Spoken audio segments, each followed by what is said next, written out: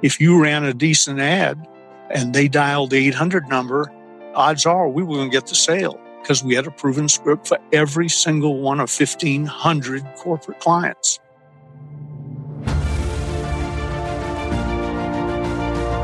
Hello and welcome to the Daily Helping with Dr. Richard Schuster. Food for the brain, knowledge from the experts, tools to win at life.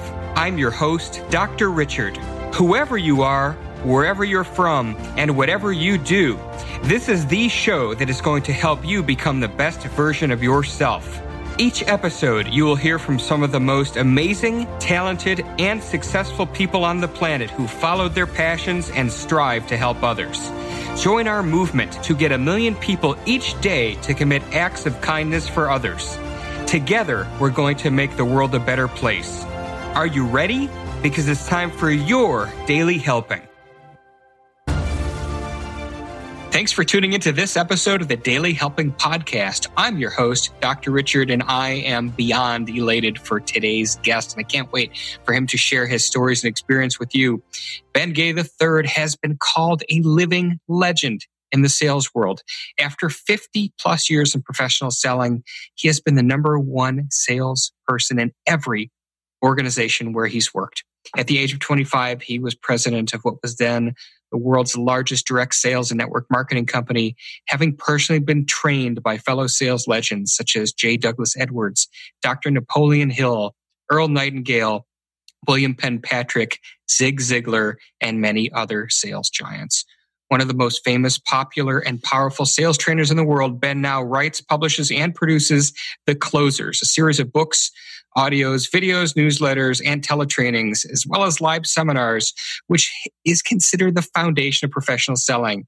Ben was the founder and is the current executive director of the National Association of Professional Salespeople, and he and his lovely wife, Gigi, live near Lake Tahoe in the little California town of Placerville, where the California Gold Rush began. I love little facts like that added into these bios. Ben, it is an honor to have you on the show. Welcome to the Daily Helping. Thank you, Doctor. My pleasure to be here. Been looking forward to it. We set it up quite some time ago, so I've really been excited about it. You know, it's so exciting to me because I as I was reading through that bio, I thought of this book called The Legend of the Ancient Masters, which was actually this guy that happened to be a contemporary of some of the most unbelievable painters of the Renaissance, you know, Michelangelo and Da Vinci and such. And as I'm reading that list, as I read that list of these names, what an unbelievable opportunity to be exposed to and to learn from those people. So I want to just start at the beginning. How did you get on the path of sales, and what led you to start getting connected with some of those amazing mentors? Well, I'll go through the early part quickly. I was born and raised in a family of salespeople and entrepreneurs, business owners. And I was raised 2 blocks out the front gate of East Lake Country Club, Bobby Jones' home course. And so I knew, if only by sitting there being quiet, I knew the chairman of the board of Coca-Cola and Home Depot and virtually every business leader in Atlanta and any company that had even a regional office in Atlanta. Their top people were members of East Lake. So I grew up around it. I call it accident of zip code. I was born and raised in the right zip code. So I didn't know any better. My comfort zone was sort of set high. My first sales contest that I remember winning was selling Krispy Kreme donuts, which is a nectar of the gods, one of the major food groups in the southeastern United States. And I won a bright red Columbia bicycle selling donuts door to door. And I was sort of hooked. So off I went. I ran a lawn mowing service. I didn't like physical labor. So my father taught me how to sell the job, inspect the job, have my friends do the job, and split the money. And he taught me a little script that doubled what we were able to charge. We didn't charge. They paid voluntarily, but it doubled what I would have gotten. So after splitting, I wound up the same amount of money. The kids that were working for me had the same amount of money they would have had if they had the nerve to ask for the job. And I had 20, 25 kids working for me at any given time in the Atlanta, Georgia growing season. So that was selling. I only mowed lawns when somebody got so sick they couldn't. It wasn't my desire to mow a lawn. And so I progressed on. And then I got married to a lovely young lady who was going to nursing school. And I discovered that working for my father, hoping to inherit the business someday, that was my ulterior motive, wasn't going to pay the bills and put her through nursing school. So one day, September 15th, 1965, a Wednesday, I opened the Atlanta Journal-Constitution and looked in the help wanted ads. There was literally nothing I was qualified to do. I was a high school graduate, barely, having been thrown out of 2 high schools. And there was nothing I could do. I mean, even when you got down into things didn't require a great education, plumber, etc., I didn't know how to do that. And so as I was about to throw the paper in the trash can in disgust, I saw something that said business opportunities. And so I thought, I wonder what that is. I never heard the term before. And it said, this little ad said, if you know anything about marketing plans and want to make more money, dial this number. Well, I need to make more money. I didn't know what a marketing plan was, but I needed. So I went into a phone booth. You're too young to probably remember them, but it used to be a steel box and aluminum box, and you walked inside, dropped a dime in, and called somebody. Went into a phone booth, which was actually a rocket ship, cleverly disguised as a phone booth. Dialed in the phone number, which was the launch code. And a gentleman who'd run the ad, he was the regional guy with Holiday Magic Cosmetics, answered. And I began interviewing him because, of course, I was Ben Gay of Brown Gay Food Brokerage Company, skipping the part that the gay in food brokerage was my father, not me. And about 2 or 3 minutes deep into my inquisition, he said, Mr. Gay, I'm not the man standing in a phone booth. You can always tell when somebody calls you from a phone booth. I'm not the man standing in a phone booth answering want ads. Where are you? And I told him. He said, you're about 2 blocks from my office, 1447 West Peachtree Street, Atlanta, Georgia. He said, be standing in front of my desk in 10 minutes or never dial this number again. He slammed down the phone. So my running buddy, later business manager, the greatest salesperson I ever worked with, although we didn't know it yet, Jimmy Rucker, pulled around just about that time to go to the next store we were calling on. And I said, quick, 1447 West Peachtree Street. And he said, what's going on? I said, we're going to be rich. So we zipped down the 2 or 3 blocks, ran up. I'm not sure I was willing to wait for the elevator, ran up to suite 300. And walked in out of breath and said, hi, I'm Ben Gay. And I glanced at my watch. I had about a minute to spare. And she said, fine, have a seat. And I turned around. There was this curly-headed guy sitting on the sofa. And I said, hi, my name's Ben Gay. And what's yours? And he did all the Ben Gay jokes, I assume, about the product and the rub-in and so on. And when he finished, I'm used to hearing him, so I just nodded politely. When he finished, I said, what's your name? And he said, Zig Ziglar. And I said, your name's Zig Ziglar and you're making fun of Ben Gay? You got to be kidding me. And turned out Zig had answered the same ad I did. He was 18 years older, but he hadn't had a big hit yet. He was selling cookware in Columbia, South Carolina.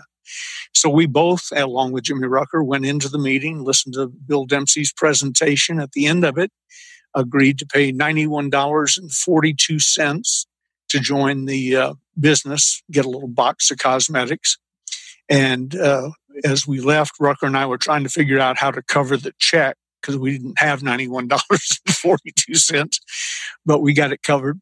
And then we went to the meeting, and this time we paid attention, figured out we really needed $2,500 US dollars to be in the right position. So we sold Jimmy Rucker's car, a 57 Chevrolet. He's still mad about that.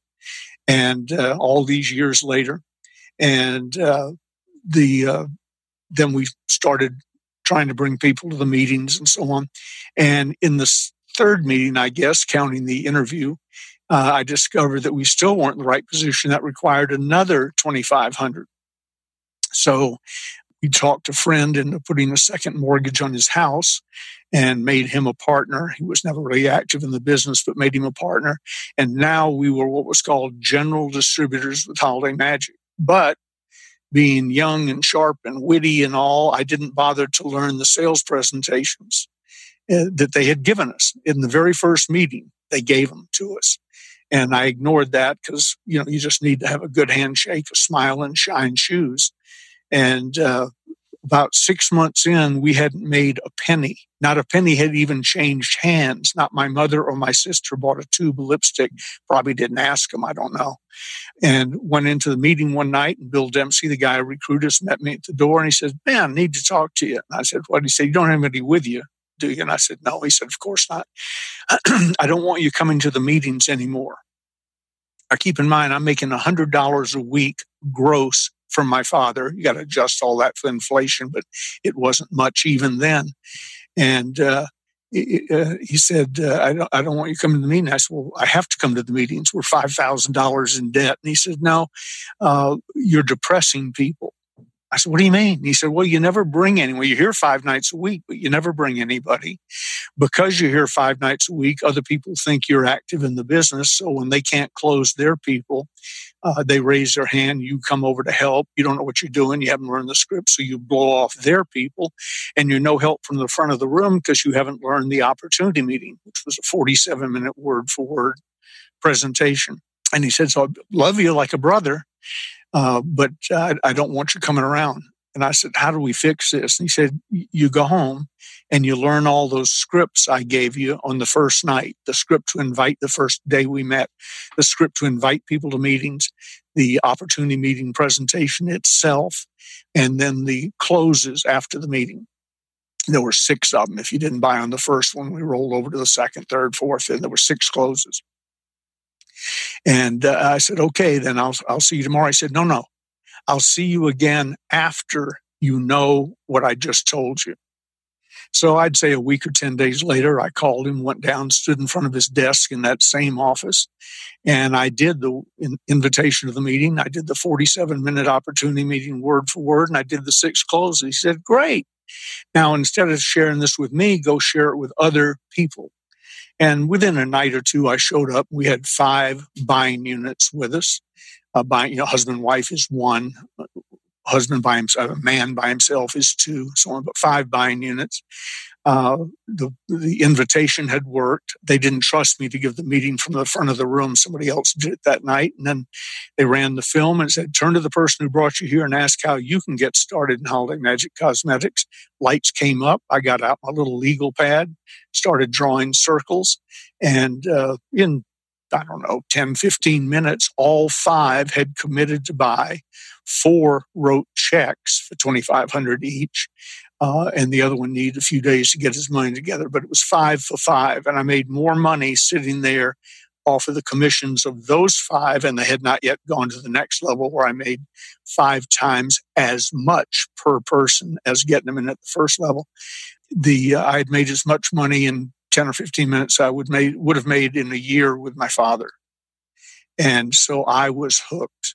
And finally I launched. Zig had already started off part-time in Atlanta, up in South Carolina. He was already doing pretty well because he, A, was older, had more sales experience, and he, B, learned the scripts.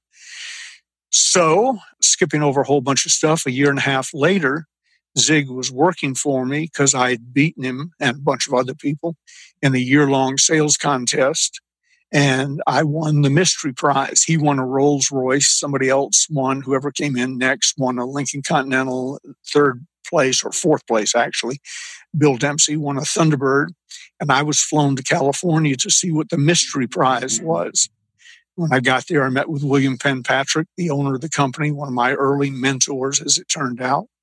And he said, I said, I'm here to get the mystery prize. I didn't see any car out in front of the building. What is it? And he said, "Well, sit down, son." He said, "You're going to be president of the company." And I said, "Well, we have a president, Fred Pape." He said, he's on the way out. So this is just between you and me. But the first prize was president of the company. I said, "Bill, what if or Mr. Patrick," I probably said at the time, "what if someone had won it that you didn't like?"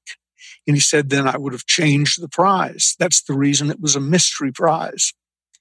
So I was now on the fast track, on the rocket ride. I was designated president of the company.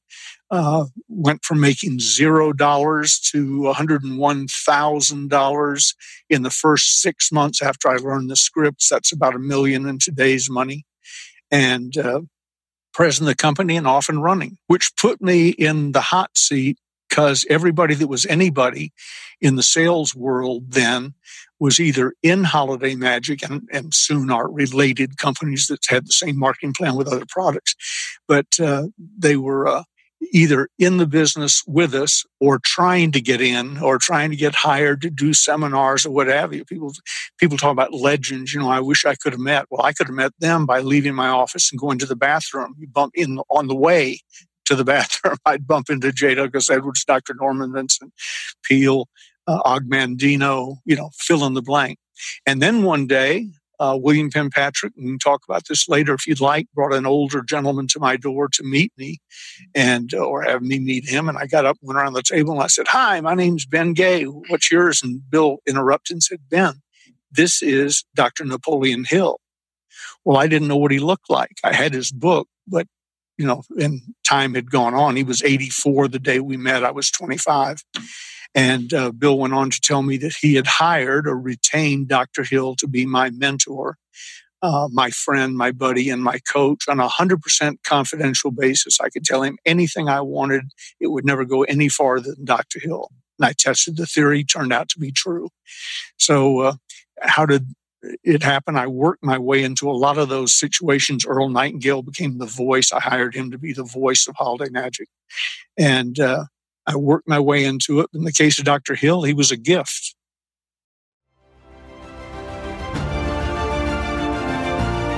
Hey guys, Dr. Richard here.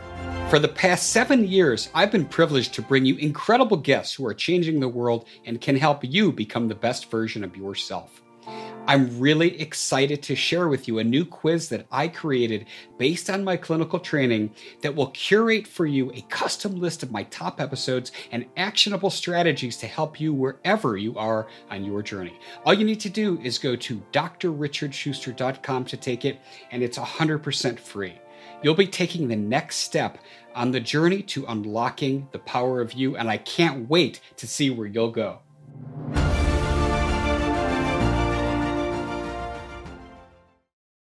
It's amazing. It's almost unbelievable how all of those people kind of intersected with Holiday Magic. And I do want to spend some time, of course, talking about your experience with Napoleon Hill. But before I do, I'm sitting here as I'm taking notes and thinking about what you're talking about. You shared two stories. The first, your kind of first entrepreneurial experience with the lawn mowing business, and then you talked about what you were doing with the cosmetics. And in both of those, you talked about the importance of scripts because of how much money you're able to make. So obviously scripting is something you believe in from a sales standpoint. Talk to us a little bit, other than, of course, we just got those two examples of why it was successful for you. But in general, why do you believe scripting is critical in sales versus going off the cuff? Because you go broke going off the cuff. If you've been in selling more than 30 days, you're on a script. So I don't get sucked into debates with salespeople anymore about are scripts good or bad. If they've been in sales 30 days in a given situation, they tend to say the same thing they said yesterday and the day before and the day before.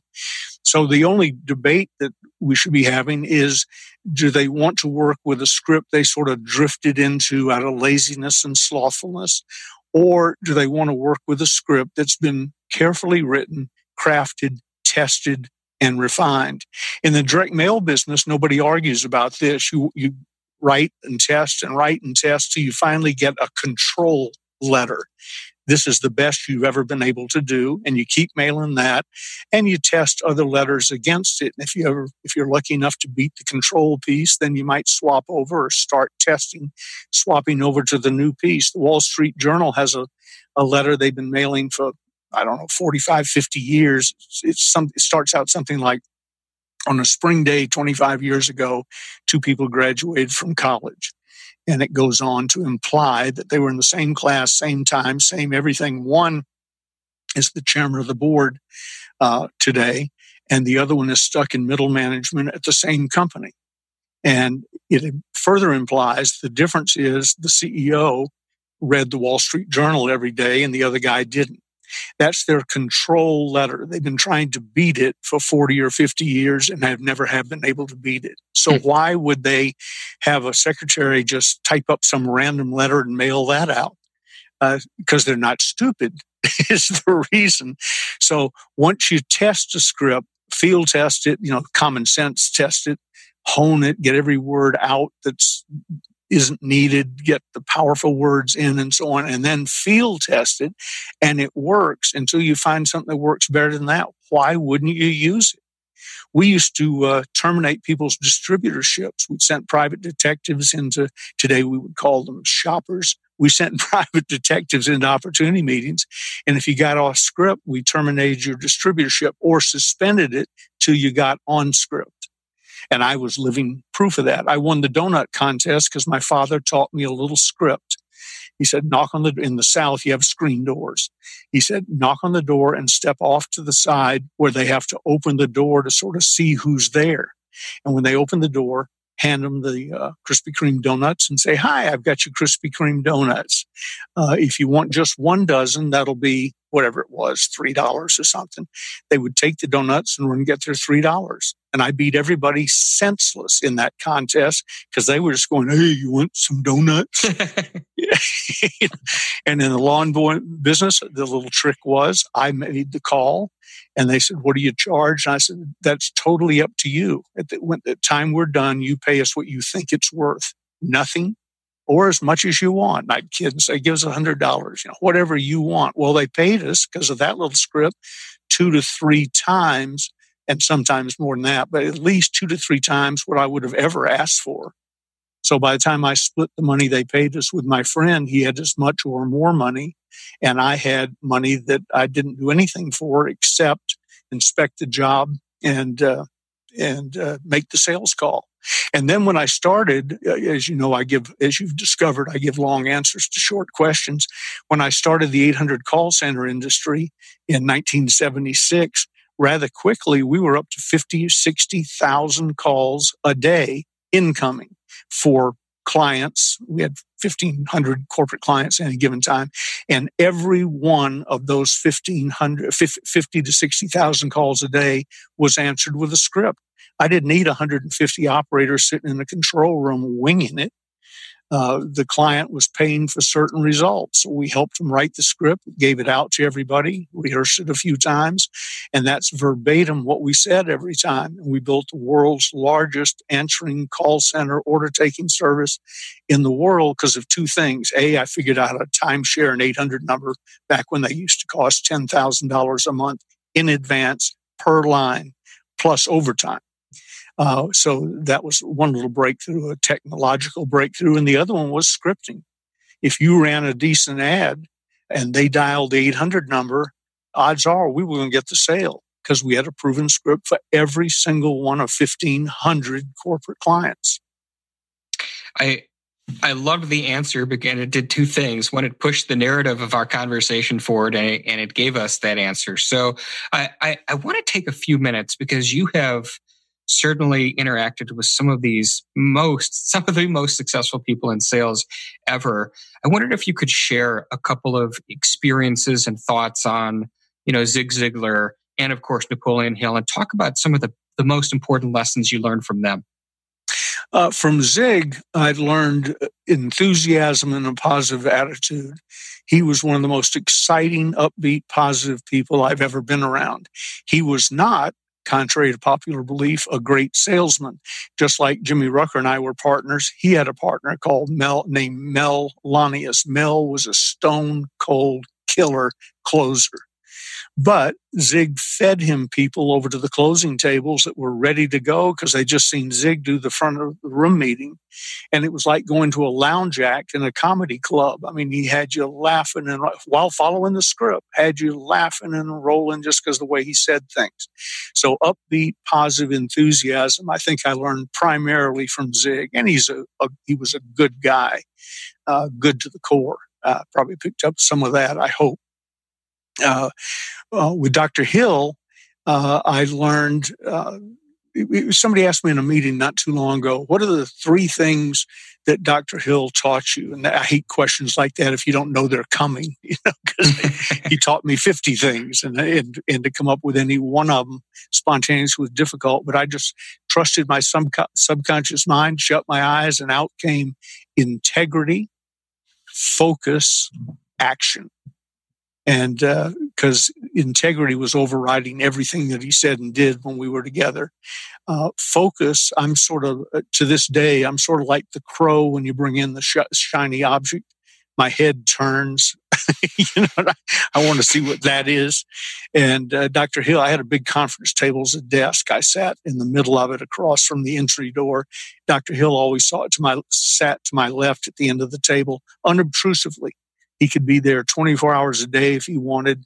He was never asked to leave any meeting. He could walk in any office, anywhere in the building, the legal office, anything that interested him. But generally, he sat there and observed. And when I would be doing something and something would happen, and I do the crow thing, he'd say, "Benjamin, focus, focus." And taught me how to discipline myself. He's not around to say that anymore, so now I have to do that to myself. But focus. He and another dear friend, Ray Considine, together one day taught me the lesson to ask myself about 20 times a day, is this the most important thing I could be doing right now? And if it's not, stop and do what is the most important thing you could be doing. And then the third thing from Dr. Hill was action.